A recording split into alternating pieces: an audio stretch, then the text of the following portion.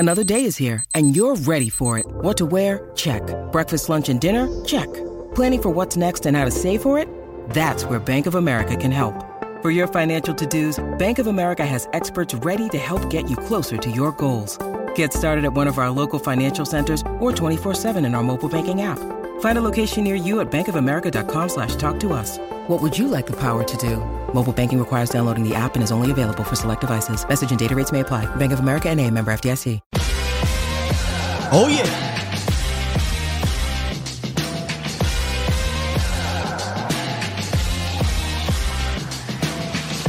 Good morning. Good people. Welcome to A to Z Sports Live, presented by Boston Scientific. We stream it live on YouTube and Facebook. And, of course, I am your host, Will Skywalker Steel. Boom! It's Monday, baby. Just call me AI today, man. I got the answers for your questions. Mailbag Monday. Some good questions from y'all. A lot of YouTube questions. In fact, all YouTube questions will answer that today. Plus in a roundup. Easy show. Roundup's not going to be much. No news is dropping. However, we'll refresh you guys up on the off-season dates because the Cowboys started their off-season program today. And, of course, you can call in as always, man. 351-999-3787 is the call-in line. Come on in. Talk to your boy on this wonderful, beautiful Monday. Speaking of AI, did y'all see my Lakers, baby? I said we have a chance. What up, Bomb Squad? Bomb Squad! How y'all doing? The NBA world is upside down after game one. That's the beauty, though, of the NBA. There are 7 games that you could potentially play. So we ain't going to get too far ahead of ourselves here, but it seems like every team that's predicted to win the series lost in game one. So it should be a fun one. Man. And yeah, and then you got Ja Morant's injury, so that'll help out the Lakers a little bit later. And I know my bro, Foots the King, is watching right now, who I did not know was a Kings fan. So shout out to the Young Bucks. I'm actually rooting for them a little bit. But years ago, I absolutely hated the Kings, man. The Lakers and the Kings rivalry was right up there with the best during that era. So it'll be interesting to see if they advance, the Lakers advance, and they can kind of clash. Because tomorrow we'll have Foots on. We're talking linebackers tomorrow, so make sure y'all come through. But yeah, man, the NBA world is upside down, dog. Upside down. And I already see we got somebody on the horn. So hold tight. We'll get to y'all a little bit. We'll get to you a little bit later. Maybe after the roundup, we'll see. But we definitely want to get into these questions. Y'all had some good questions, some fun questions. And I'm impressed. You know, it's not easy to select quality questions. Now, sometimes you get one thrown in there. It is what it is. But for the last month, y'all have been doing some good stuff with these questions. So let's get into this roundup, and then let's come on back and get into this mailbag. Here we go. It's time! It's time! It's time! It's time! It's time! It is time for... It's time for the morning roundup. Round 'em up, boys. Hey, yo. Hey, Too Broke. Those damn cowbells were annoying. They got this cool thing, though, now where they do like a beam. I don't know, man. Young, scrappy group. Can't hate them. Plus, I like Fox. Anyway, so, not a lot of news. Not a lot of news coming out of Dallas right now. It is extremely slow. Teams are not really looking into free agency right now. It's all about getting that draft board together for next week's NFL draft. That's right. Next Thursday is the NFL draft. My goodness. It's here. But before that, the Cowboys do kick off their off-season workouts today. There are some important dates to keep in mind as we get through this off-season, the phases, right? The first day is today, April 17th. Phase 1, per the NFL, consists of the first 2 weeks of the program with activities limited to meetings, strength and conditioning, and physical rehab only. So you're probably getting guys in here like Michael Gallup, who is, coming off of surgery. You're getting some other guys in here who may have got some cleanups or they want to check in on. But it's mostly meetings, limited activities, strength and conditioning, and rehab. So you might hear something come out of the day because it's the Cowboys, right? And any news can be made at the Dallas Cowboys. So-and-so reported, headline, and it'll be news, right? But the other off-season dates to keep in mind heading into training camp is the OTA off-season workouts, May 22nd, 23rd, May 25th, May 30th, June 1st and 2nd, and June 13th through June 13th through June 15th. Those are the off-season workouts, the OTAs, where they are not mandatory, voluntary. Then the mandatory minicamp is June 6th through the 8th. So the dead period that we're in right now is going to come to a halt for about a good month and some change, right? You're going to get rookie minicamp, then you'll get these off-season workouts and you get mandatory minicamp. And then you'll get the dead period again before we hit camp.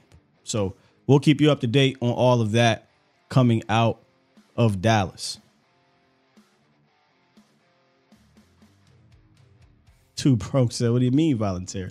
Yeah, last year, who was it? Dalton Schultz didn't report trying to get his bread or what have you for his franchise tag.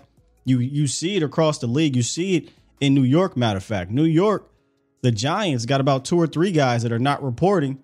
And another one, I believe, is over in Arizona. Budda Baker. I've actually seen that question pop up about Budda Baker and the Cowboys. I don't see that being a situation where the Cowboys will entertain it. We understand how they feel about safeties in general. So them giving up compensation to go get a safety, I don't see it. They've already signed their guy in Dino and got 2 other guys and got some young bucks. But there are a lot of players who are not going to report today. And today you can only do offseason or the first day for returning head coaches. So these new head coaches, which Arizona, I don't even think qualifies. So they wouldn't even be able to start today. You know what I mean? Do I think Diggs will show up for them? I haven't heard anything yet. So it's a valid question. Maybe that's the story, right? Like Trayvon Diggs shows up for camp or shows up for the first day of workouts or doesn't show up. Now, I feel like Diggs, I don't think he missed anything last year, but he was kind of traveling a little bit last year. And he went to his brother's, I think he had like an extension or something. He went to his brother's press conference. So, Diggs does his own thing. Don't be shocked if he doesn't show up to a certain thing and it'll probably get attached to his contract. But I kind of hope he goes dark earlier this year for camp than he did last year. He is, look, man, he's young. These kids are into the social media. They on here. And I like when he went dark. It was a different version of Diggs we saw at camp when he went dark. So hopefully he does that here earlier than last year. All right, let's before I get to you, Jen, I see you, brother. Let's get to this mailbag segment. Got some solid questions I want to hit up. So let's just start off with that and have some fun with it. It's time. It's time. It is time for Mail Time. The mail's here. You've got mail.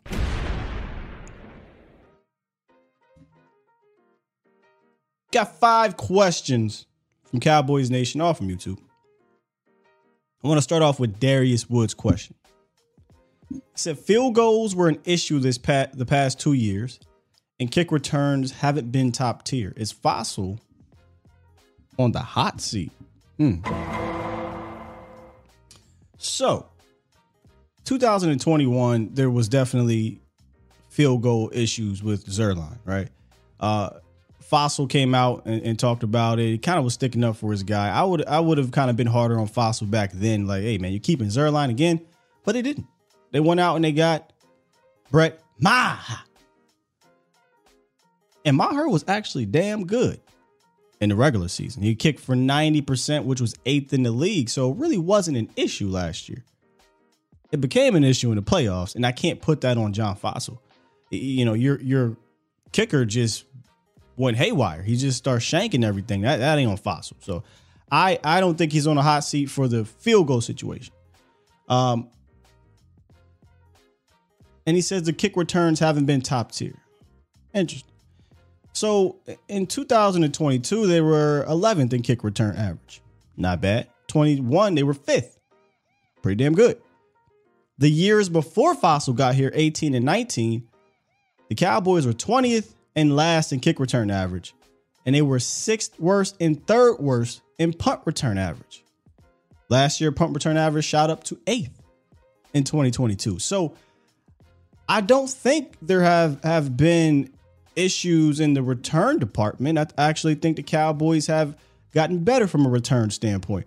And that's with me complaining about Turpin not scoring a touchdown. Look, that's kind of tongue-in-cheek type situation. Yes, the dude is weird in the sense of I don't know how he hasn't had a touchdown. He had plenty of opportunities, but he seems to always press the wrong button. He'll press circle instead of X or something to speed up. And now he's spinning for no reason and running into people. But only 5 teams scored a kick return touchdown last year. Only 3 teams scored a punt return touchdown last year. So, yeah, it's not like every team in the NFL is scoring except the Cowboys. So I can't put the Maher struggles in the playoffs and Turpin's questionable returning and fumbling the ball at the end of the season last year on Fossil. But since Fossil has been here, they've been one of the best defensive return teams in the league. That has went up tremendously from the guy he replaced. So I don't think Fossil's on a hot seat at all. I think Fossil, revitalized Maher's career last year. And then, it's not his fault. It went to shit in the playoffs. And then he took a USFL guy, and I'm not going to use the Pro Bowl thing, but he was a solid part of this team from a return standpoint for about 85% of the season. The 2 fumbles in that situation in the playoffs were questionable, but for most of the season, we get on him, but it's more so because he scored a damn touchdown. So no, I don't think Fossil's on the hot seat. I think he's still one of the best special teams coaches in the National Football League. And I am very interested to see where they go from a field goal standpoint. Do they draft a guy late? Do they sign a guy undrafted free agency? Who knows? But I like Fossil. I would like to keep him around. I feel like if he was on the market, he gets scooped up very fast by a team looking for a special teams guy. For sure. Toxic said, why is Maher at the very least not back in camp? He had one bad game and had an all-pro worthy season. They are out on Maher. They must have seen something that happened in that Tampa game. And if we're being honest, he also shanked that first one in San Francisco, and it got blocked though. But that saved him but that thing was not going in. I think they see his mental, and it feels like when your mental is going as a kicker, you can forget about it. I remember Mike Vanderjagt was one of the best kickers at that time in National Football League history. And he gets to Dallas, and I believe it was the blocked field goal against the, rest in peace, Sean Taylor-led Washington Redskins at that point. And then Vanderjagt just wasn't the same ever again. He really wasn't the same when he got to Dallas, but it got worse. And then boom, next thing you know, it's a wrap for Vanderjagt. But much like golfers, y'all golf out there, if you're in your head, man, it takes a while to get out. So maybe they see something in Maher. Maybe they're not confident that, he can get rid of the yips and they're ready to move forward. I mean, we are talking about a guy who historically kind of been untrustworthy, but he did bounce back. Maybe they're looking at him regressing and saying, hey, he's going to go back to what he was. I don't know. But I don't mind them bringing in the same competition like they did last year. They brought in Hallelujah and Maher, and they competed, and you got a guy. So do that again this year. Do that again. Daryl, the Decided Brewer. Appreciate you, D Woods and Daryl. Says, come away with 2 MFers. Should we trade a high or relatively high pick for a starting, quote, or not quote, but parentheses, Pro Bowl left guard and a starting tight end that can block and catch? Example, a 1 or 2 for left guard and a 3 or 4 for that tight end. Then draft BPA. You got to give up value to get value. Dak is in his prime now. It's a handful there, Daryl. So I think the Cowboys missed out on that opportunity to trade for a left guard. Shaq Mason was a guy that, I was talking to you guys about prior to him getting traded again, I believe, for another 5th round pick. So I don't think that's on the table anymore. I think they signed their contingency plan in left guard in Chima Edoga, and that's probably out the window. So in your example, trading a 1 or 2 for a left guard, I would not do that either. I'm not aware of any top tier left guard that is available that will cost that much. And even if so, are we talking about prime Zach Martin or Quentin Nelson? I mean, that's kind of what I would trade that for. I'm not trading a 1 or 2 for a left guard. I'll just draft that left guard. Unless it's one of those type guys. A 3 or 4 for a tight end. I also don't see the point of doing that either. I think you have your tight end that can block and catch in Ferguson. You also have a really nice number 2 complimentary guy in Hendershot that you can move around. In fact, right now you can go line up and play. You can go line up and play at tight end and have a quality room, in my opinion. But you can also add to that room in a draft anywhere. So, I wouldn't trade a day 3 or 4 or around 3 or 4 pick for a tight end. Again, unless you're getting one of the top 2 or 3 guys in the league. But these things, after the top 3 guys or so, it just fluctuates a lot. So, I'm good off of that one. And I'm definitely not trading a 1 or 2 for a left guard. No way, no how. No way, no how. Let's see here what y'all talking about. Brugler mocked Mayor to Dallas today. That's another one. Mocking Mayor to Dallas. Look, nothing is off the table in that round, including them tight ends. Look, I may be out on it, but that doesn't mean the Cowboys are. Tripp says, believe in the picks you have. Forniak, Lindstrom, Simi, get actual players to help you beat the Niners. Believe in the picks you already have and get actual players to help you beat the Niners. So Forniak, Lindstrom, we'll see. Those guys come in camp. They'll compete for reserve roles. I wouldn't put everything into them. I wouldn't put all my belief into them. I would actually be trying to draft their replacements and try to upgrade from those guys. Simi is a guy that I actually like a lot, but Simi's going to have to do the same thing those guys are going to have to go out there and prove it.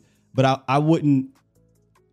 They're not stopping me from doing anything. They're not stopping me from trying to upgrade from those guys from a depth standpoint. I'm hoping to actually get better from them so we can make this roster better. And then he said, get actual players to help you beat the Niners. I mean, always, right? Always trying to get better to beat the team you lost to if they got better, which I think the Niners did. Just got to see what happens with their quarterback situation. AB can. Oh well, we'll get to that. That's later. We'll get to that. Maher missed 5 points in the playoff game. Yeah. I'm fine with them moving on from Brett Maher, without a doubt. Let's get L. Gene in the building. I haven't heard from you in a while, man. Good morning, good sir. What's going on, Scott? How you doing this morning, man? I'm good, my man. How are you? Oh man, I'm blessed to be alive. See another day, man.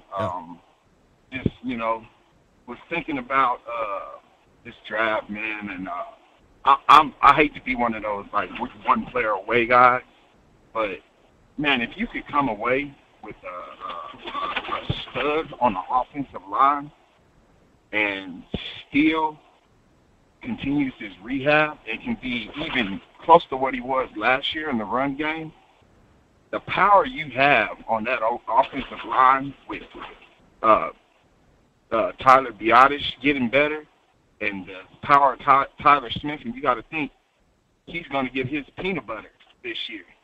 So he'll probably come back even stronger than he was last year, man. And I just feel like this draft, if you get you an offensive lineman that can come in and play like the previous offensive linemen you draft, you cooking with fish grease, because San Francisco did exactly what they did the year before. They stuffed the run, and they told Dak, here, beat us, and we couldn't. But what I want to see is you get back in late January, your defense plays like it did last year and get a 3-and-out, and then you got a 9-play, 60-yard drive 7 runs and 2 passes.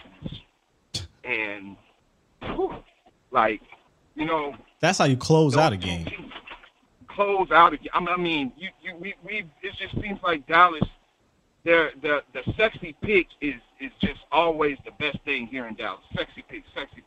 And I love Bijan. Don't get me wrong, I love Bijan, but you got a Bijan light in Tony Pollard if that leg is right. Are you talking from a fan standpoint? Because not from a front office standpoint. They believe the sexy pick is offensive line. I mean, they've drafted 4 offensive linemen in the first round since 2011. They hadn't drafted an offensive lineman in the first round under Jerry Jones up until that point. So I don't think they believe the sexy pick is whatever you believe the fans think it is. They understand offensive line. They get it. They got 4 of them in round 1, and potentially could have 5. So. And I love it because a tight end. I mean, I get it, the whole tight end thing. You know, the next Travis Kelce. But what was the one thing that plagued Dak? And it was in the first game. Pressure from the offensive line breaking down, man. Oh, you gotta Tampa fortify that offensive line. You gotta fortify that offensive line. And then my last thing is San Francisco, like you said, got better. Not only did they get better, they added a Pro Bowl defensive tackle in Javon Hargrave, who gave us fits. Yep. If you don't fortify that middle of that offensive line, man, it's going to be the same thing over and over. I mean, so when you say fortify that offensive line, what do you mean by that? Do you mean they have to take a guy in the first round, or do you believe they can grab a guy? I'm not going to say I'm not going to say you have to take a guy in the first round, but you got to get this thing right, man. You have to, because you got a gaping hole at left guard, man. Right. And people are saying, you know, Tyler Smith kick in and Tyron Smith is, you know, plays left tackle, but we know how that story's going to end. Yeah, I'm not. You know what I'm saying? Yeah, don't count on that. So what I'm saying is I'm not going to say they put themselves in a corner, but they got to hit, man. They have to, whether it's a left tackle or a right tackle. You have to hit on an offensive lineman this year, man. And it's just, man, because we're so close, man. I know it. We're so close, man. I got you. I got a theory, too, on this. Hey, man, appreciate your call, LG. All right, Scott, you be careful, man. You have a wonderful week, man. Love the show. God bless you and your family, brother. Thanks, brother. You as well. As my man L was talking, I was sitting there thinking, I wonder if a schematic change is going to help. Not just his offensive line, obviously the offense in general, but maybe the perception of what Dallas needs to do up front, because I think we're molded to think that, hey, man, we absolutely have to draft all these linemen early all the time because that's what got the Cowboys rings early. And that's what's been hitting with Travis Frederick and Zach Martin. And now we have Tyler Smith and Tyron Smith. And we've been hitting. It's been working. You know, it is what it is. But I wonder if just a simple schematic change will help an average guy, because every team may have a few Pro Bowlers, but they also have Isaac Seumalo or Seumalo or whatever his name is. They also have McGlinchey's, and they also have these kind of just run-of-the-mill average offensive linemen, but they have an exceptional offensive line or scheme that kind of hides them or accentuates their strengths, right? So, look, they've put themselves in a hole to where offensive guard 100% has to be a position that they draft in the top 3 rounds, I think. However, I just wonder if a simple schematic change can help take Biadasz to the next level, can help take that 2nd or 3rd round guard to the next level, can take Tyler Smith, although we believe Tyler can fit in that same mold as some of the other 1st round guys. But just wonder, because not every team is drafting offensive linemen in the 1st round like this, you know? And maybe that was what they needed to do based off of the kind of mundane scheme they've been running, especially in the run game, since Bill Callahan has left. If we're being real, I mean, Bill Callahan took a undrafted guy in Ron Leary, made him look like a stud. Took a dude in Doug Free who was about to flame the hell out at left tackle, move him to right tackle. He was right to move left and move back. And Doug Free became a kind of a rock over there at right tackle. Took a Jeremy Parnell, made Jeremy Parnell look good. So what I'm saying is coaching kind of matters, scheme kind of matters. And the Dallas hadn't really had that kind of quality coaching or scheme to elevate some of these linemen. They've had to rely on the exceptional talent of drafting a Zach Martin and Tyron Smith and Travis Frederick and now Tyler, the Smiths, whatever. And hoping that a guy like Tyler Biadasz could step up. Now, Tyler Biadasz has been solid, but I'm not going to go as far as say he's like those other guys. So just something I thought about. Wonder if this scheme is going to help these guys. Chris, what's good, man? Yo, Scott, what's going on, bro? What's up with you? How was the weekend? It was great, man. It was great. Hey, so I know we both like Mazi Smith. Do you think the Cowboys would drop him at 26? Nah, I don't think so. It would be a first. They just don't draft those guys early. Yeah, because I think he's such a good player, man. Every single time I watch him, I want him more on this team, but I'm not getting my hopes up.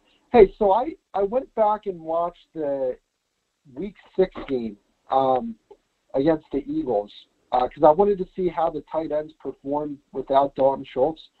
I think there's a legitimate argument to be made that you got probably your best tight end play outside of maybe that Tampa Bay game from that Philly game without Dalton Schultz. Like, I think that those tight ends, Ferguson, Hendershot, and even McEwen, had a pretty good game just as a unit against Philadelphia with Cooper Rush, and even with Cooper Rush missing some throws.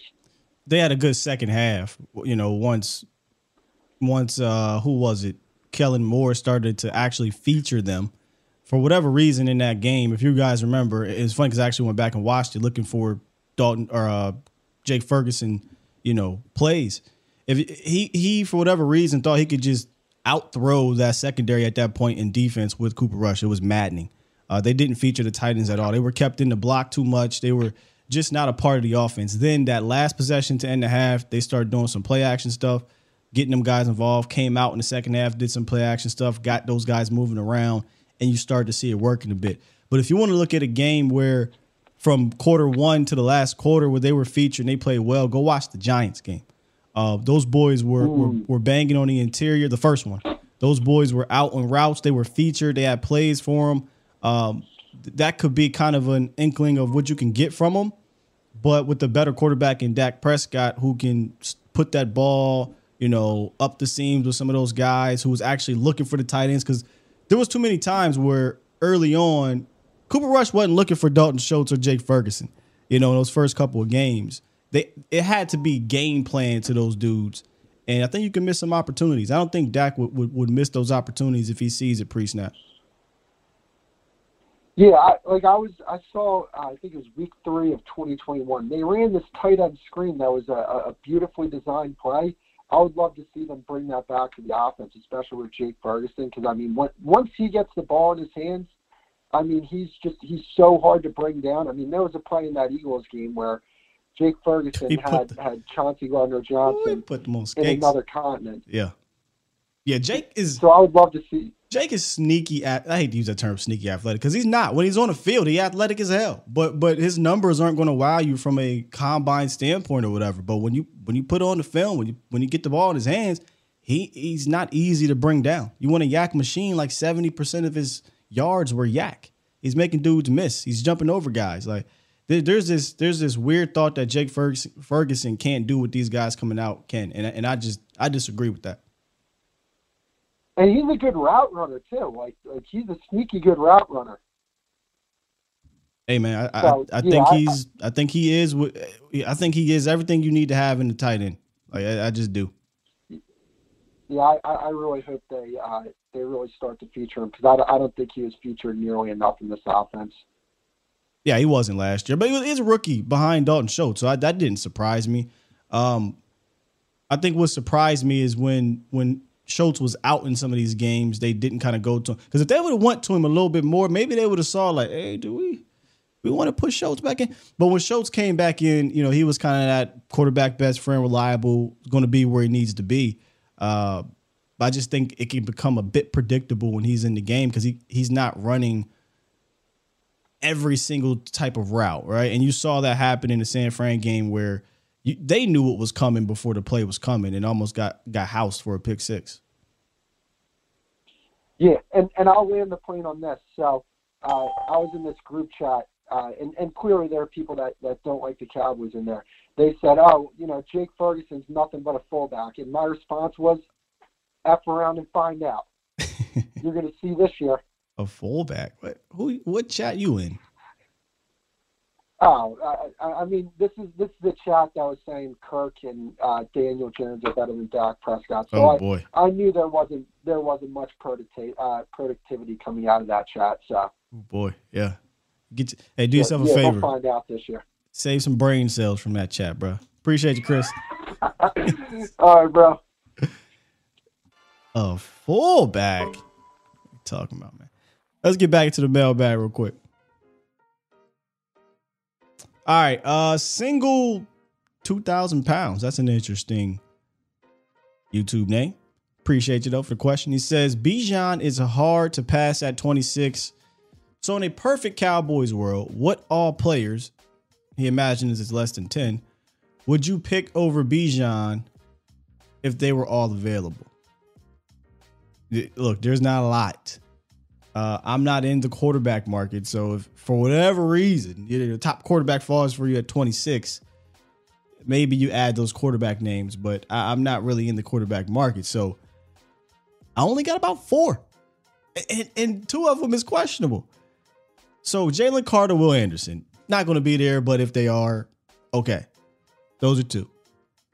Broderick Jones and Paris Johnson are interesting because they are left tackles that I think allow you to kick Tyler Smith into left guard, and now you have that left side solidified for years to come.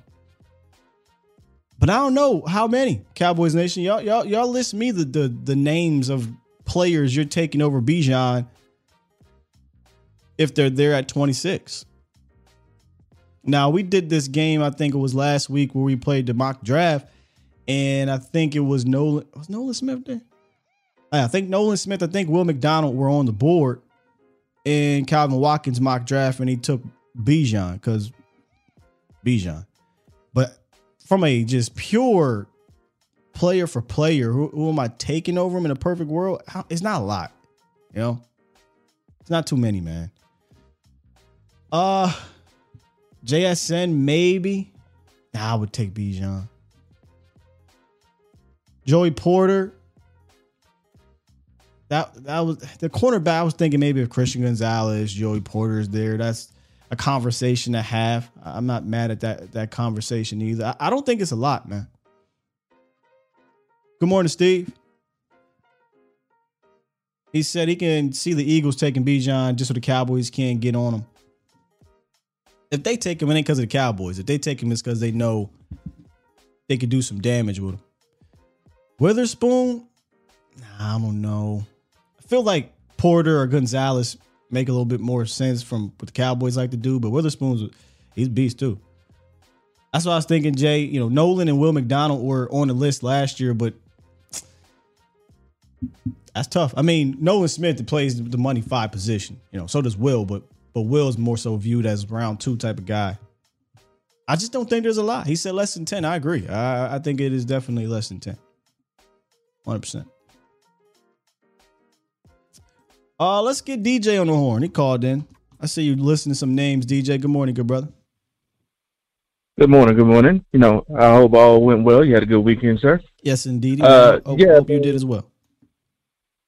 Yes, sir. Yes, sir. Man, yeah, with that, there's not a lot of names. I mean, like I listed JSN, I was like, I think that's the only real one if we're having a real conversation, just because of the whole Brandon Cook situation.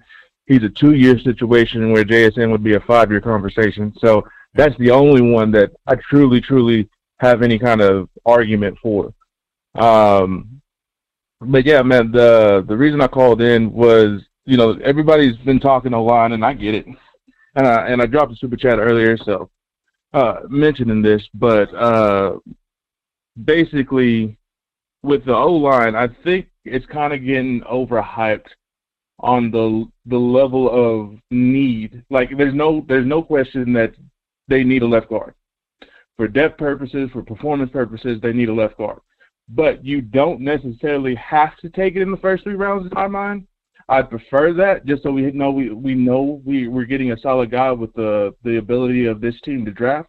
But I don't think I view how the O-line was last year, which is a completely different makeup. But the performance they did last year, if everything went in line, they played well enough that they could have gone further than they did, and they probably did play well enough in that San Francisco game turns win. It was Dak and everybody else that kind of held things up on the offensive side of things. I think they were good in pass blocking for sure, but I think they needed some help from a run blocking standpoint because they couldn't match up with them man on man, right? Like they couldn't just go out there and just block their ass off against that defensive line. So they needed kind of some schematics, get some east-west game going, get to the outside, and they just never, Kellen never helped them in that manner.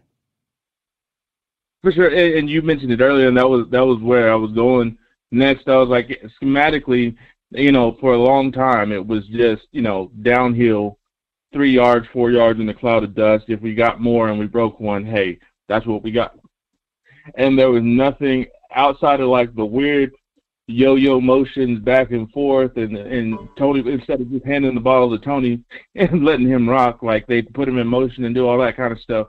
There's a lot of things they could have done schematically to kind of help that.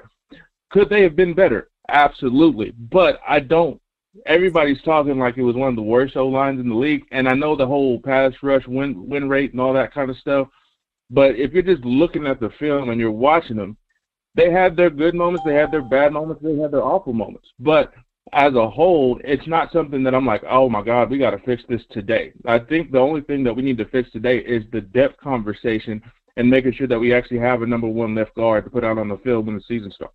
But I think that's what everybody is screaming, though. I think everyone is screaming exactly what everyone is saying, oh, my God, we have to fix left guard and depth. But I want to get back to your original point in your super chat. I don't think you're wrong in the sense of we definitely need a left guard, but it doesn't have to be in round 1. I think when we think draft, that's what we always think, right? Definitely day 1. They make you put everything into the first round because it's 1 round. So when we come away, say the Cowboys don't take the left guard, guarantee you the Twitter world is going to melt down. Cowboys Nation is going to melt down. But what if they take the guy in the second? So that's why if you listen, I continually say they got to get one in the top 3 rounds. That's kind of where I'm at with it. If it's not round 1, that's cool. I think they can find a guy that they can plug between the Tylers, because that's what it should be, Tyler and Tyler. And I think with an upgrade schematically, and you got Tyler Smith in year 2, Tyler Biadasz, who knows what he's doing, I think you can actually still be a very productive offense. We are, at the end of the day, we're talking about essentially left guard. And I'm not trying to diminish any position on the front line, but we're not talking about the need to find a center. We're not talking about the need to find a left tackle, right? So I'm with you. They need a left guard. If it's not in the first round, then it is not the end of the world. Yeah. Yeah, and I guess that was my main thing of trying to communicate this morning, man. But I appreciate you. I'll let you get back to it. You have a good rest of your morning, sir. Thanks, DJ. And that was DJ Super Chat. I'll read it here. There you go. Get that one out the way. Super Chat. DJ basically said what he said here on the phone. He said, I've come to the conclusion that the need for O-line is slightly overhyped. They definitely need to draft a left guard, but they don't need to draft one in the first round. The latter part I 100% agree with. I don't necessarily think it's overhyped. I think it's a need. It's a need. It's the only blinking red light need, so it's going to get that type of hype. But I don't think it has to be in the first. They do. Obviously, it makes sense. If they don't, pick it up, see what's there in the second round. Appreciate the super chat though. DJ. Super chat. And then DC for Life Texas dropped one and said, good morning, Sky. What up, Cowboys Nation? Let's go, Cowboys. Facts. Okay. Got some more calls coming in, but let's get back to this mailbag. CJ, shout out to my guy CJ, aka Cold Jelly over here on YouTube. He says, do you think we have any tradable players that have enough value that we can use in the draft to trade up in round 3 or 4 or in the upcoming season? So the latter part of in the upcoming season, we won't know until we get to camp and preseason where some of these players' value kind of rises. But as we speak right now, I decided to go take a look, and there's not a whole lot of options. Really weird, but there really isn't a whole lot of realistic guys. We're not talking about trading our top guys to move up and around. You're looking at super depth dudes. And obviously the biggest name that comes up is Jordan Lewis, right? He's the first one that comes to mind, but he's coming off an injury. Is a team willing to trade their 3rd or 4th round pick for him? Or are you packaging Jordan Lewis and a pick just to move up in the 3rd or 4th? I don't know. But Jay Lou kind of seems like the biggest name of them all because he's got a pedigree. He's a 3rd round draft pick. He's been around the league for a while. He's had some success. Jay Lou comes to mind. Then you start thinking, Israel Mukuamu, an upcoming young player. But do you want to move off of a guy like that with some huge upside that just to move up in the 3rd or 4th round? I don't think so.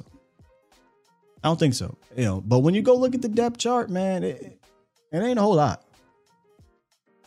And see, that's the thing with Dorrance, Rolo. When I'm thinking of the starters, I ain't trading Dorrance Armstrong to move up in the 3rd round. No. It to me just wouldn't be worth. I mean, who's there? Is somebody falling? Is some ridiculous player falling? I wouldn't trade Dorrance to move up in the 3rd round. But Jay Lou, Rolo, that's the one for me. Jay Lou, Semi. Oh, move Semi to tight end. Yeah, I don't think that. But go look at the depth chart. Y'all find me names that you'd be willing to trade to move up in the 3rd or 4th round. Not too many. So Rolo's saying no, just for a 3rd in general, possibly get a 3rd in general. It'd be one of those situations where I'm on the clock and it's got to be a guy I am super high on to do it. Because the more and more I look at the draft, because we had this conversation about Dorrance before and I struggled with the 3rd round pick for Dorrance. And I'm kind of back and forth on it. But the more and more I dive into the draft, I look at the 3rd round. I'm like, I think I'd keep DA for depth purposes. He's obviously going to be a starter, but I'd love for Sam Williams to be the starter and DA and him could kind of bounce off each other. Because I think if Dorrance Armstrong is kind of a guy who gets to play 110%, play at 110%, but not 100% of the snaps, although he's not, I like that better than him being the starter and he's kind of fizzling out by season's end. So Neville Gallimore, you got to watch the show. So we had a little joke about Neville. I just don't see a team doing it. Like, think about this. Here's a question you got to ask yourself. Would you trade for that player and give up your 3rd or 4th round pick? Ain't no way in hell I'm trading my 3rd or 4th round pick for no Neville.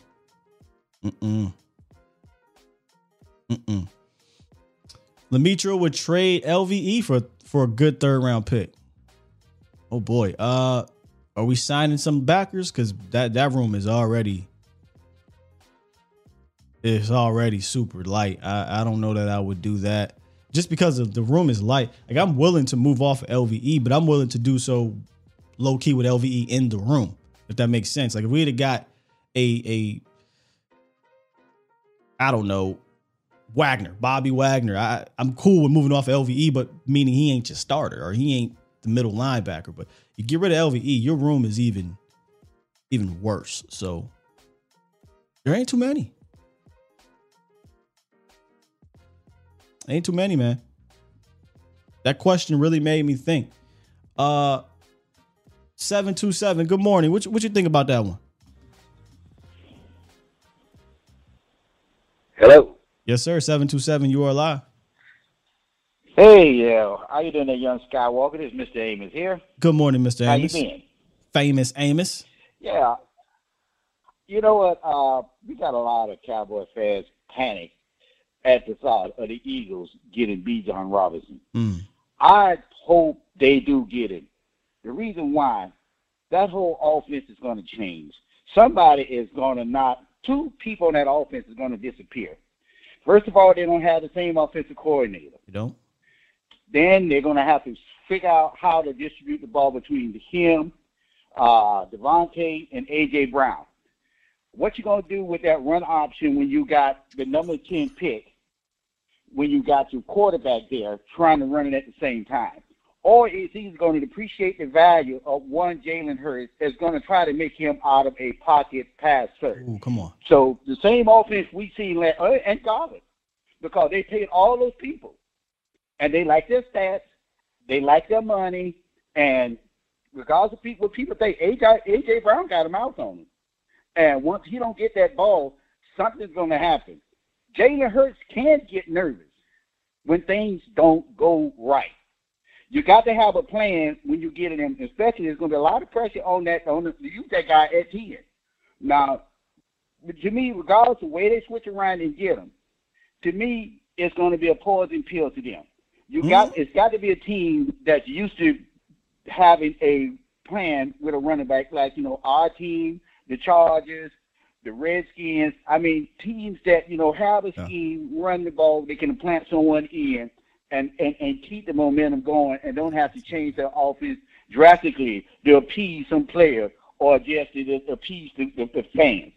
Another thing, I want to talk about, and that's going to be it. I know the Cowboys like Avila, but what do you think is going to go around about the 40s, 45? To me, I wouldn't mind trading back in the second, sacrificing something to get your guard, because they do need a guard. They don't have to necessarily draft one, but they show damn well need one. Whether they try to trade or move somewhere around during draft day with somebody that has a good guard. I was looking at a scenario on one of these simulated drafts where the Saints would have traded us, reached their center. So, are you saying trade out of the first round, or you're saying you get? Well, I'm saying trade back in, maybe trade somehow to sacrifice to try to move from 58 down into the 40s to try to get you Avila. Okay, yeah, I think Avila is a second round graded player for me. I think if he goes in round one, it'll be a team like Dallas that takes him. But if not, I think he can be available in a second. Where in a second? That's a different story. Trading up though, I'm just so hesitant on trade. I'd much rather trade the pick for a better player. When you start talking about trading premium picks and trading up in the premium rounds, first and second, it can be it can get expensive. I mean, look, if it's a guy that they love, man, and they willing to part with the day 3 pick, sure. But if it means I can't pick again until pick 100 and something, boy, that better be a dude, man. That better be a dude. Yeah, that would definitely be a starter. I mean, if you think he's got the starting potential, pull the trigger. Yeah. Hey, if they believe that's their guy, look, I'm not upset with it, but the compensation is really what's gonna matter. Well, they got to toe into all this so far. But all right, young man, you take care, man, and don't worry. I hope the Eagles, self-destruct that they usually do, try to overload the plate so much that it all runs off on the floor. Take care there, my young brother. I love it, man. Where my guy at? My man called in and said, Philly. I ain't scared of you, mother. Good goddamn if y'all get Bijan Robinson. I'm all for callers calling in and shitting on Philly. I ain't gonna lie to you. I'm all for it. I know a guy that's been shitting on Philly on Twitter and just been absolutely clowning the Eagle fans. It's my man, Boss Cowboy. Boss Cowboy, what's good, brother? Hey, what's going on, Sky? What's up with you, man? You've been holding it down on Twitter, dog. Oh, man, I appreciate it, bro. Been having fun going to war with the enemy. Yeah. I actually do think that offensive line is a need and left guard is a major need, and I'm actually on the opposite side to where I think we should be extremely aggressive to move up. Extremely aggressive. I think we should maybe even move up to 19, 18, something like that. Yeah. For who? Who you got in mind? The reason being, because I agree with the vision that I think we can win games and we can be competitive. Without that, I stand with you on that.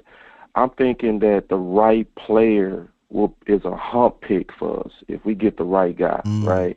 You know, so I like a guy like put us over the hump, you know. So like for instance, I was thinking about like the times to where the offensive line really carried us, like 2014. You know, that offensive line carried a bad defense, no names. 2015, that offensive line carried McFadden, old man McFadden, right, and no quarterbacks.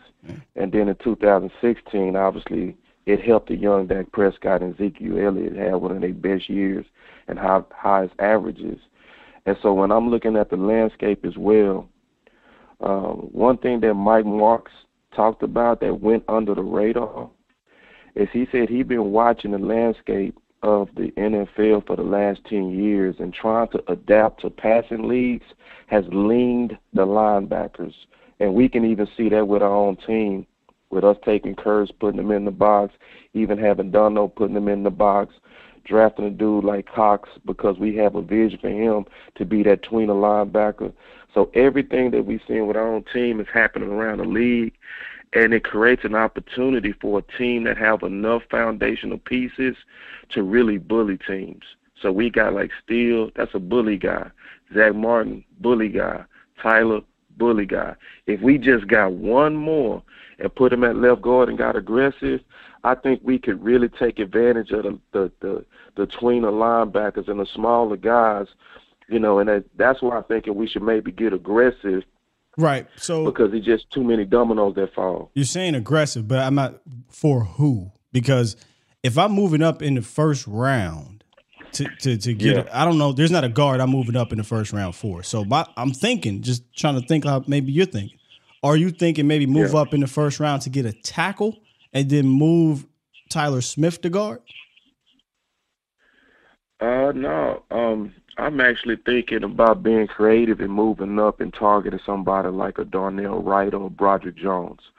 So like Broderick Jones is a left side player similar to Tyler Smith, right, who play both left tackle and left guard, and very physical, very mauler type.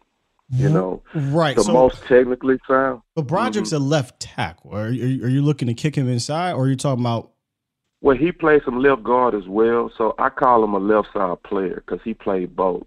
Now, his senior year, he played left tackle. Yeah, but throughout his career, he's played some left guard. I think look, if I'm taking Broderick, I would slide Tyler in. But Darnell Wright, you definitely could. That seems fun. You definitely could. Yeah, you definitely could, and that's the good thing about him and Tyler Smith is the flex of both of those guys. So essentially, you're trading up to do what I was saying. You're trading up to take a tackle, and you're moving them to guard. Because I don't see a guard worthy of trading up for. No, it's no guards. No, I'm not doing that for Osiris, but I'm doing that to be creative. So like for instance, and then historically in the leagues, your best guards have been first tackles.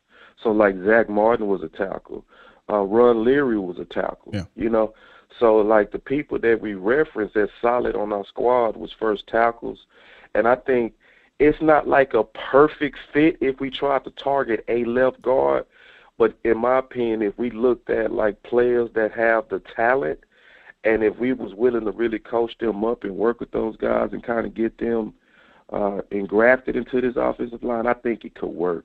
I think it would have to be the right guy, though. So like a Broderick Jones, a Darnell Wright, to me, they are perfect. Now, would I lose sleep if we don't? No, but I will feel way more comfortable about this window for 2023 with one of those young studs in the middle. Oh, look, we'd all be extremely excited to get one. I mean, for those who are, looking to grab an offensive lineman early, I just wish we knew what we were getting out of our scheme. And that's kind of the wait and see thing because I don't know, boss. I just got this weird feeling that Mike Solari, Schottenheimer, and McCarthy, we keep talking about how they're going to help the receivers. I think they're going to also help this offensive line, man. So whether they get that guy in round 1 or round 2, I think they'll be elevated by Solari's coaching and scheme, Schottenheimer being able to play off of that, and then McCarthy understanding, right, that, hey, these big boys up front actually matter, and we're going to be a little bit better situationally. So I wish we knew a little bit more from that.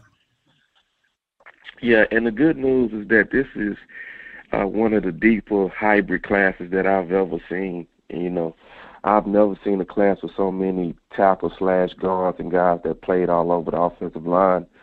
So, like, in the past we've gotten burned, like with Connor Williams, right? We got him as a premium second-round pick that never really fully matured into what we wanted him to be. I would say we also got burned by Connor McGovern, right?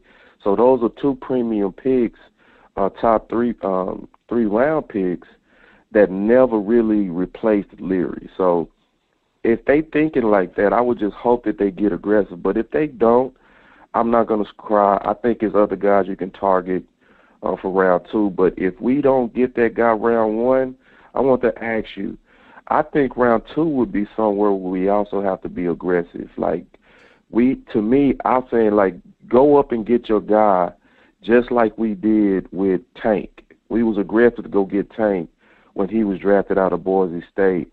I think that left guard with a perfect Mauler type would really take us over. So let's say if we even didn't go with a right in the first, right, or a Broderick Jones, yep. I think Matthew Bergeron out of Syracuse would be my primary target for round 2 because it's not that many real quality, true Mauler killers, and they're going to go, because the film is not lying about these guys. Now, Matthew would be third on my list on pure Mauler killer, left tackle, left guard.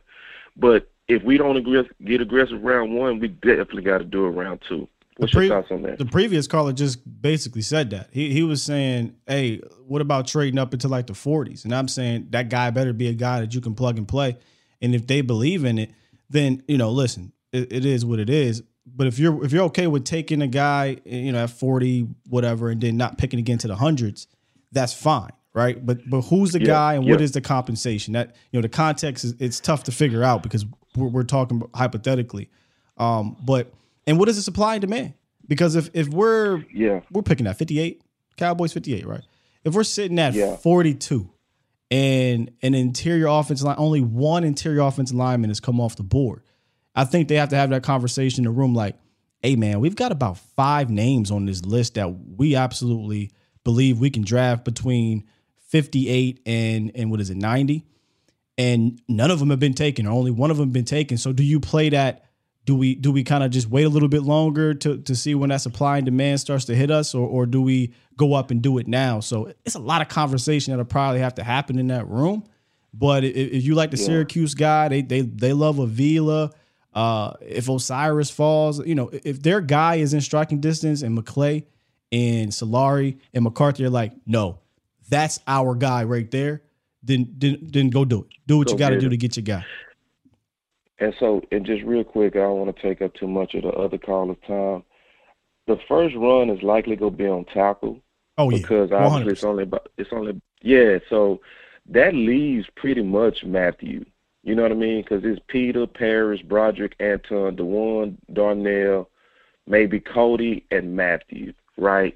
So if that first run happened in the first round, which it likely will, that's going to leave likely maybe Cody Mock. I know you like him. I like him too. Matthew Bergeron. So with it only being 2 left, they'll be likely gone. So that's why I'm thinking that's where the Dallas Cowboys would have to get aggressive, So that's just my thoughts on it, bro. Because I'm just seeing a vision of us adding that interior guy that where we really, truly, finally this time get the true Leary replacement. But this time we'll be adding a dominant line to a top defense. That top line back in the day was carrying bad defense.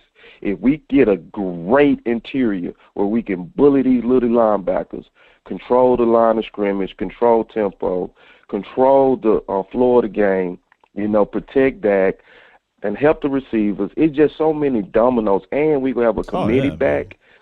We're going to have a committee back system, no doubt. So we're going to have a committee system. To me, that should be like premium. I mean, it's the blinking red light. It's the blinking red light, boss. Appreciate your call, brother. All right, big dog. Appreciate you. Make sure y'all check out Boss Cowboy Sports everywhere, especially here on YouTube, man. Appreciate you, big dog. That is, man, that's the blinking red light, is left guard, offensive line. Well, left side. We'll just say that because you can slide Tyler in if they elect to do that. I should ask him about Mafi. I was interested to know if he was a fan of Mafi at some point in day 3 or late day 2. But yeah, man, the caller at the beginning of the show really made me. Was it the caller or was it DJ? I can't remember who. Well, DJ was a caller. Made me think about the schematics of things. Yeah, man, you want to have as many beasts up front as possible. I don't think, like he said, I'm not losing sleep if they don't take that guy in round 1. I do think there's a possibility there's going to be a left side player for you available in round 2 if that doesn't happen. What I don't want them to do is reach in round 1, is skip over certain guys because they got to take a Cody Mauch or something like that. They believe, oh man, it's the last chance we got to get a guy. End of the day, if there's a player at a money 5 spot that's way above your board, I wouldn't like them to pass on that for the guard. I would much rather them be patient and then maybe get aggressive in round 2 if they need to. I just got this confidence in Mike Solari, though. I do. I feel like whatever guy they take in the top 100, he's going to pick the one that fits them correctly, and the Cowboys will be fine offensively. Now, the Ron Leary situation, like we talked about earlier, Ron Leary wasn't drafted. And it's crazy. We're still chasing the ghost of Ron Leary's past, but that guy wasn't drafted. He was undrafted. I believe it took a year, developed, and he became that dude. Now, if we're just looking for a flat out mauler and we can develop, the Mafias, we talk about the world, we can develop the pass blocking stuff as we go. I think you're going to find you one in the top, 100. I think you can find you one in the top 100. So it's going to be fascinating to see how they view this spot. For me, I'm all about the trenches in the early round 1 or 2.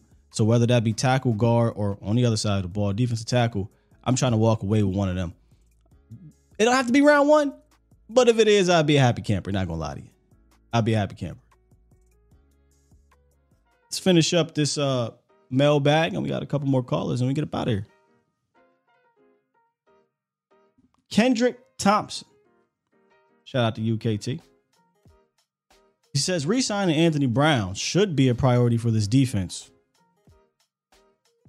Or should re-signing Anthony Brown be a priority for this defense? He thinks so. I can give my thoughts later. Well, Kendrick, if you in here, come on in. Give me your thoughts. Because for me, hell no. A priority, and that's the word I'm leaning on. Anthony Brown being a priority? No.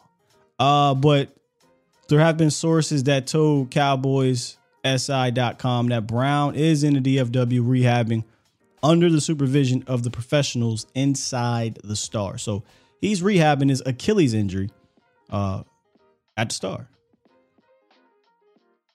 But a priority? Mm-mm.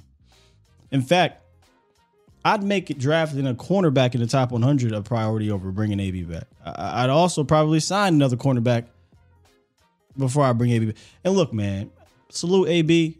A success story in this league, no doubt about it. 6th-round pick, starter for multiple years, has some successful seasons. Appreciate you, man. They signed their guy in Gilmore, right? Yeah, if he goes down, there's depth things you have to deal with, right? You moved Ron Bland out there, you still got. So I do think they are covered from a depth standpoint this year to be better equipped if one of their guys goes down. Now, if 2 or 3 go down like what happened last year, I mean, most teams are going to struggle to throw out guys that are adequate. And Dallas did that. They struggled last year to throw guys out there. Look, if you want to bring him back for pennies and you say, hey, AB, you're competing for the slot in cornerback 5, I suppose.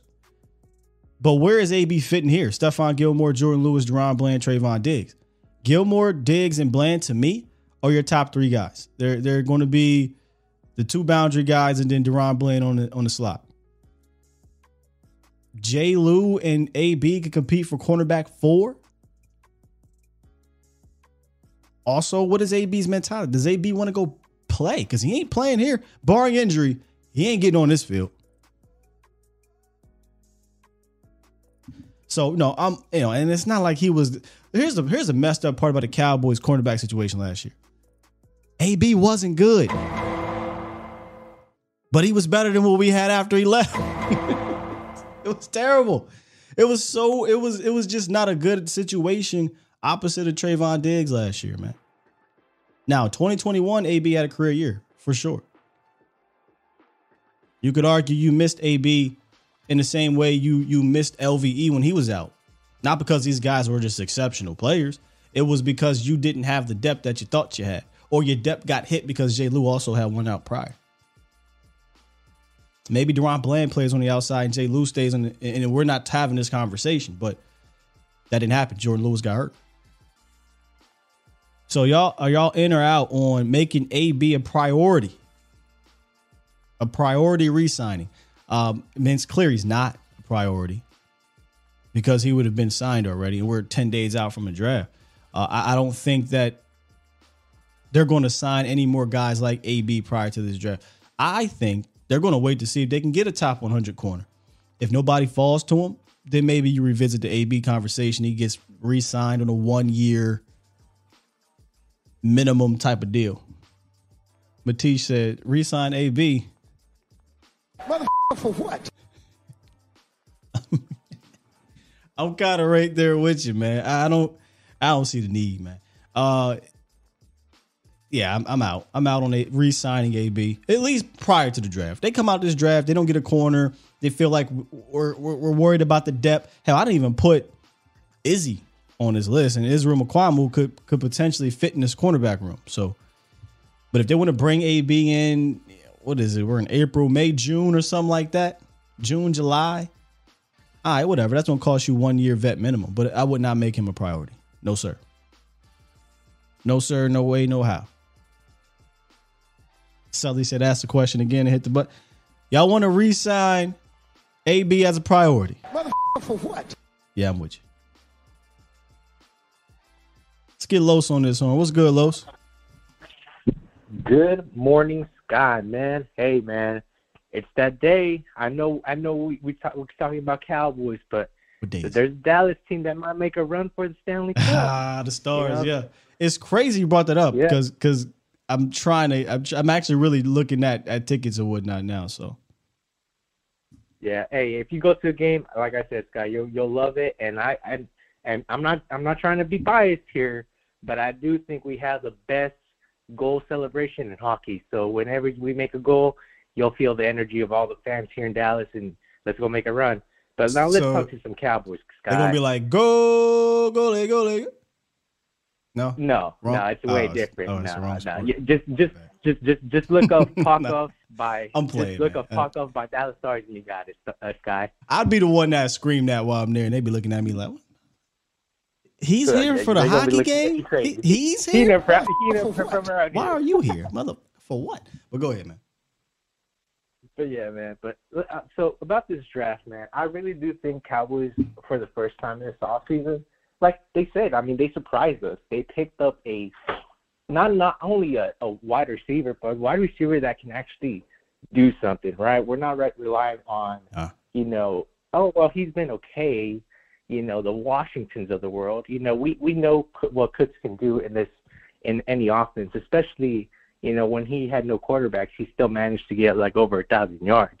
And then the other thing is when we locked up that corner with Gilmore, I mean, that did all the difference in the world, as in like, all right, now we don't have to rely heavily on Trayvon Diggs, or if they try to throw Trayvon Diggs our way, we got like, it's them risking it for the biscuit. So we basically got a team, but my thing is like, so in the first draft, I was wondering who would have the best value to our team. And I think one name that we cannot get rid of is, Bijan Robinson. I mean, if we were to manage to get him, Sky, like you're talking about a running back one in this league for the next 3 to 4 years. And don't get me wrong, I love Tony Pollard. He's a hell of a football player. Like, I respect him. I feel like we not wasted. Well, I'll be clearly. I think we wasted some of his years here, but I mean that doesn't mean he can't go out there and still play. But my worst concern is his 1 year deal. So my thing is if we're not priority, signing Tony Pollard for the rest of the future, who's going to be our running back for the next 2 or 3 years? And I think if we were to manage like manage the Bijan, I think that offense is set for for this year. And I think having its 1-2 punch with Tony and Bijan, man, that's going to be nasty, Sky. But like I said, it's all we can wish for. I really do think if you want Bijan, you're really going to have to trade up for him, because I do not think he's going to make it past the 17th pick. And my question to you, Sky, where the line crosses. And my question to you, Sky, is do you think Cowboys feel or see that Bijan that way, or how do they feel about Tony Pollard? Because I really don't know how they feel about Tony Pollard. Yes, they gave him the what is it? I'm about to say, brother, they told you how they feel. Yeah. They tagged him. Yeah, they gave him they franchise tagged him, but I just feel like, are they going to work I'm not trying, okay, this is my worst fear. I don't want another Ezekiel Elliott You're not getting hangover type You're of not thing. getting that. You're not getting that. Steven already, they're out of that paying a running back a lot of money business. You're not getting it. They might even be out of trading up to get a Bijan business. I don't think they'll do that. Now, if they look at this as a marketing type of tactic or ploy, then, maybe that conversation changes. But I don't see them trading up for a running back now. Okay, yeah. So that was just my opinion, but I really do think, hey, if Bijan's there, at 26, you better run to that damn podium. That's a whole different question. If he's there at 26, I do think they probably make that selection, but I don't think they would trade up into where you probably had to go in the top 15. Now you're talking about giving up that third rounder, maybe more. Maybe if a team want to tax you. So, yeah. Yeah. Well, yeah, that's all I got to say, Sky. I mean, you have a great day. And, hey, one last thing. I don't know who's making these Dallas City uniforms for all these teams, but, damn, they gotta fix these Dallas uniforms at times because, man, I need to go to Photoshop myself because we need some good city editions for these teams because I don't know if you saw, Sky, because, like I said, I'm a sports fan of all teams. The Rangers just dropped their city edition jerseys. Man, Scott, I'm disappointed. I hope Cowboys can make something about the uniforms this year because damn, I'm kind of bummed out about that. But yeah, that's all, Scott. Peace. All right, man. Appreciate you, Lo. I like the iced out Jones that the Cowboys had last year. I'm cool with those unis. I like the color rush. Cool with those. They don't need to get anything crazy. But man, I feel like this conversation for the next week and some change is going to come up. Cowboys trade up for Bijan. Cowboys take Bijan at 26. Pretty sure he ain't going to be available, but yeah, I don't see it happen. That don't mean they won't do it, but you can't be out of paying a running back big money business and then trade up for it. That doesn't make any sense. And we understand how deep this draft is. I personally believe, shore up the offensive line, shore up the scheme, and I think you can get a quality young back after day one to pair with Tony Pollard, et cetera, et cetera. The only way there's a conversation about Bijan to me is if Bijan is there at 26, right? Like that really is where the conversation starts. Trading up? What about all that, man? What about all that? All right, last caller of the day. Making good progress here. 682. What it is, what it do. What up, Sky? Good morning, long time listener, first time caller. Welcome to the show. I just wanted to talk about something that's just dear to my heart. That's the trenches, and everybody's been talking about the left guard, but I want to impress on everybody about the 3 tech. Everybody's thinking about the 1 tech. If we got that, I mean, we've got Jonathan Hankins now. And we can supplement that with another guy in the, later in the draft. But if we want to win the chip, if we want to be the best defense, if we want to take this defense to a whole nother level, we need a true 3 tech. Think about the old days when we were getting sacks. What was the guy, Jason Hatcher? I mean, when we run like a 4-3, but it's like a different version, but. Hatch broke out. He had a breakout year under Rod where he had 11 sacks, but I think we got Hatcher under Parcells as a 3-4. Right. Correct. Who else was it? Coach Cupcake, Camp Cupcake, Wade Phillips. Phillips, and they used him as a 5 tech. in the 3-4. But nonetheless, you're right. I hear you on the 3-tech thing. I do. Uh-huh. My only drawback is just based off of what I've been watching the last 2 years, and I would love to talk to Okoye more about this. It seems to me that they are not utilizing their defensive tackles, at least the 3-techs, in the same manner as we would like to see them, right? Meaning get upfield, get to the quarterback, be a disruptive force. They seem to be more a part of games. The Cowboys run more stunts than any team in the league by far. And they use those 3-techs to free up the edge rushers. So it's kind of, you're going to get yours after they get theirs type of situation, unless it's just pure pass down and, occasionally they'll allow Osa or somebody to get upfield. But I hear you for sure, right? So you're talking about the Canseys of the worlds, the Bentons of the worlds, right?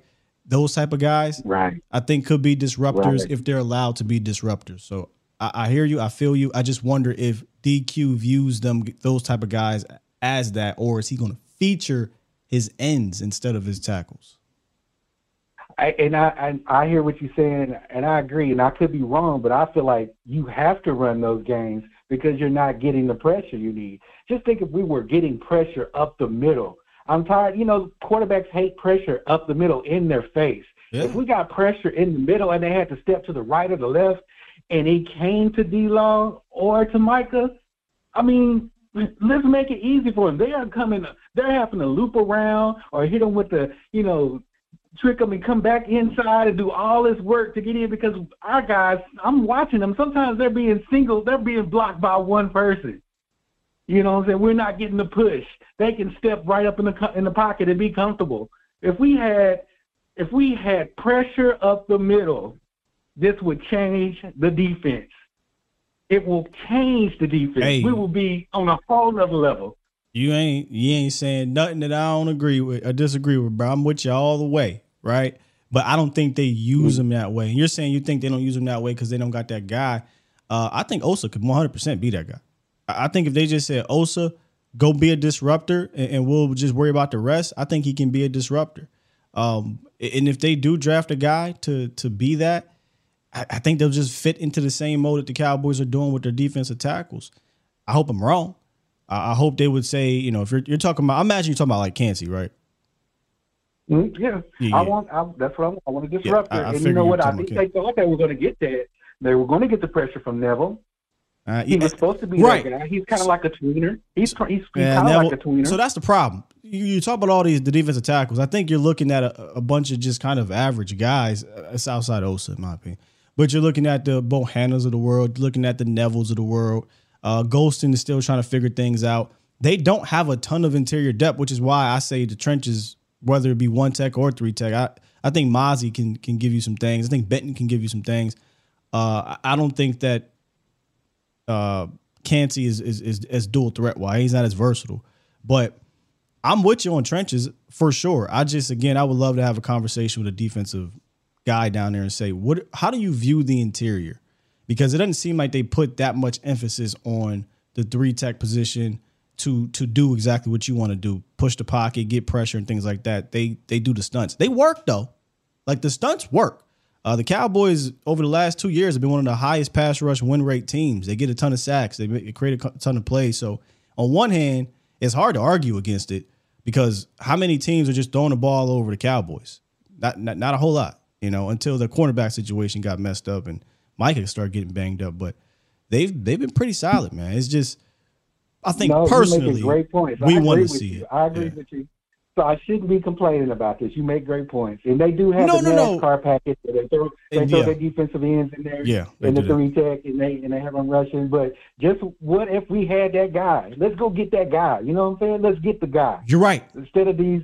You are right, because if you go look at the league, if you go look at the participants in a Super Bowl the last few years, the DJ Readers, the Chris Jones, all of the defensive tackles for the Eagles, so forth and so on. Arik Armstead over there in San Francisco. Like, they've got that dude that they allow to just be an absolute force. So I'm all for getting one of them dudes, which is why I'm a big Mozzie fan. I think he can be a dude. I think Benton could be a dude. I'm with you, bro. I am.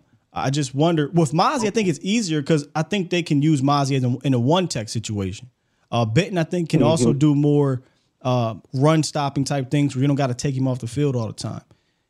I'm not gonna lie. I question Kancey a little bit because how can he hold up if a team like the Eagles, if a team like the Niners are willing to just run the ball on his ass? Like how can he hold up at that, at that size? And he's not AB or AD. So I just want to see. I think he's going to be a good player. I just want to see him a little bit more. He does kind of scare me too. It could be like a bust. I mean, so it scares me. But one last thing, and I'm gone. I'll let you go home. I know you're ready to go. Be done with your day. And look, we are all about the trenches. We fortified our offensive line, and what did the whole division do?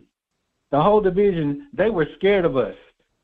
And what they do, they fortified their defensive lines because to even think about sniffing at getting an NFC East crown, you have to, you have to bring it against us. And everybody has their defensive line. Why can't we? I know we had Rod Marinelli who, just give me cast-offs and I'll make them something. Yeah, but it's time to fortify the 3-tech and the 1-tech, which Dan Quinn is looking at. But I just want to put some emphasis.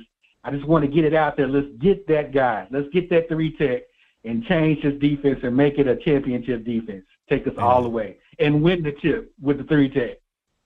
Hey, I'm with you all the way. Appreciate the call. I am with you on adding interior help, man. Adding a dude. It's a matter of who you believe is a dude, who they believe is that dude. But I would have, we had this fun conversation earlier when we thought that, who was it that was on it? Buckner. We thought Buckner was on the trade block. I'll trade away. Y'all know what I would have traded. I traded away to go get a Buckner, right? DeForest Buckner. But you look at the list of guys, man, a lot of these guys are taken early. These interior dudes, and they don't necessarily got to be a pure 3-tech. It can be a guy that has some versatility to him. But, man, that's up there with me. Both sides of the trenches are up there with me. Now, it's a matter of do they value that in round 1 or 2. Historically speaking, no. Tristan Hill was taken in round 2, which was a super reach. But that's about it. Yeah. That's about it over the last couple decades, if I'm not mistaken. In fact, some of their hits were taken to the Jay Ratliffs of the world were later. Leroy Glover was a trade or a signing. I can't remember which one. So they really weren't drafting dudes early. Since Russell Maryland, it feels like. I mean, when's the last time the Cowboys took a defensive tackle not named Tristan Hill in the top, 50, 60 of the draft? Russell? So I can think about. But, man, how many times I've been preaching to y'all about having a dude. Get me one of them dudes. Now, I don't know if there's one there that they believe there's one there. Y'all know I like Mozzie. I do like Benton too. I ain't gonna lie.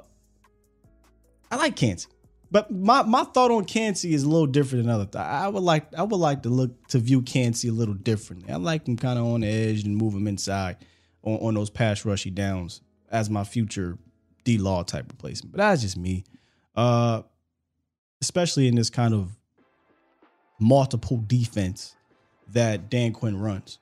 But I think Mozzie can be a fantastic interior body. So can Benton. But do they view him as one of those guys? Emphasis on dude. That is true. Triple D. Emphasis on dude. Because a lot of those guys we talked about before, the Paynes, the Allens, the Readers, we know about Fletcher Cox when he was up top of his game. We had the whole list. We did it before. Those guys matter. They're more rare than all these pass rushers, but they matter for sure. Last time the Cowboys drafted one. That's all I could think about is Russell Maryland. I don't think the Cowboys drafted one. I know they ain't draft one in the first round. And I know Tristan was like that's the only one I remember in the top 50 or 60, whatever the Cowboys picked. Yep. That's it. So Dallas historically doesn't do it. So that's why, when the other caller called in and talked about Mozzie, I said it. I don't think they will. But I wouldn't be mad if they do. Ebenezer Ecubon. Wasn't that a defensive end? I thought he was an edge. All right, let's get to some of these super chats on the way out of here. I think we actually hit them all early in the show. So, but let me just double check, make sure I ain't missing none. And I did. Triple D drop one. Super chat.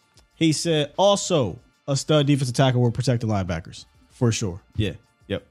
I mean, that's why I was kind of looking at Campbell to pair with Hankins bringing back or A'Shawn Robinson, these guys. I want to have that rotation. You know, it doesn't stop to me with the Hankins or Osa. I want to have that rotation because none of these dudes are going to be 75, 80, 85% plays. They're not going to be those guys. Surprisingly, Hankins was playing a lot of snaps, but you want these guys to be fresh. And that's why I thought Philly was able to constantly bring pressure because they just had a ridiculous rotation of dudes. So I'm all about it. Good stuff today, man. Good questions. Created some great conversation. If y'all enjoyed today's show, do me a favor, hit that like button. We'll be back tomorrow with our guy, Foots the King, talking linebacker prospects. And Foots is, my bad. Foots is fired up to talk about these backers, man. And I think it's one of the most non-talked about needs, in my opinion, for the Cowboys. Do not rule it out in round one. I'm telling you, don't do it.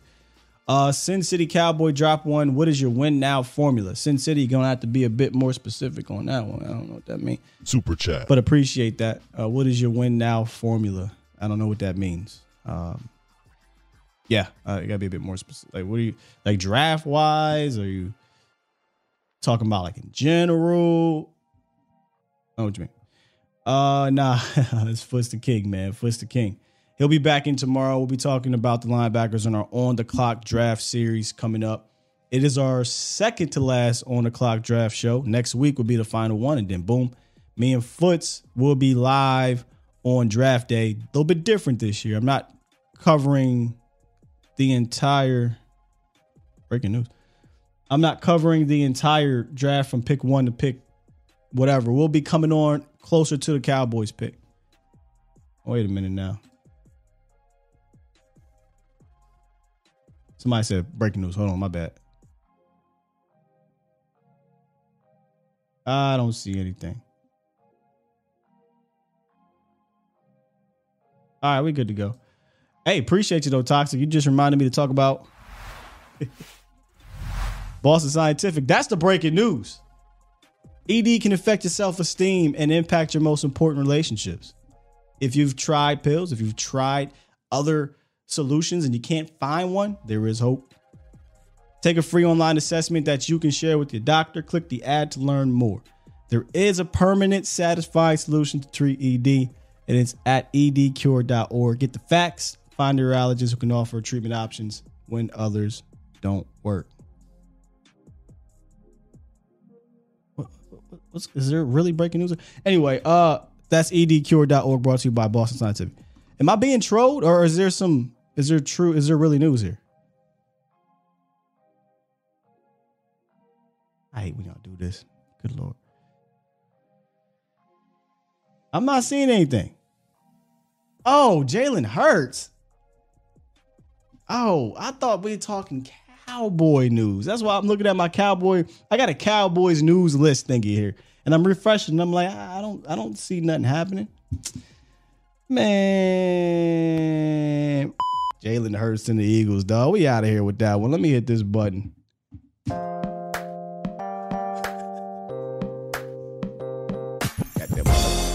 Everybody know Eagles news. But breaking news, I guess Jalen Hurts is signed with the Philadelphia Eagles.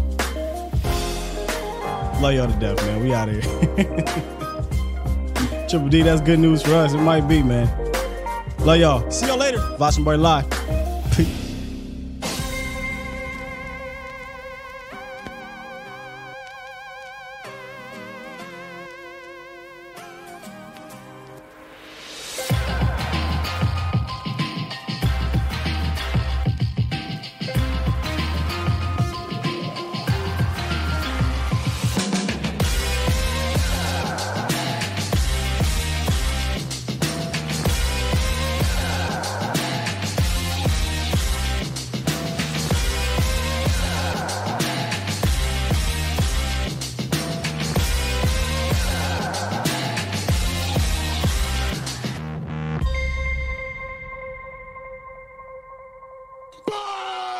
Squad.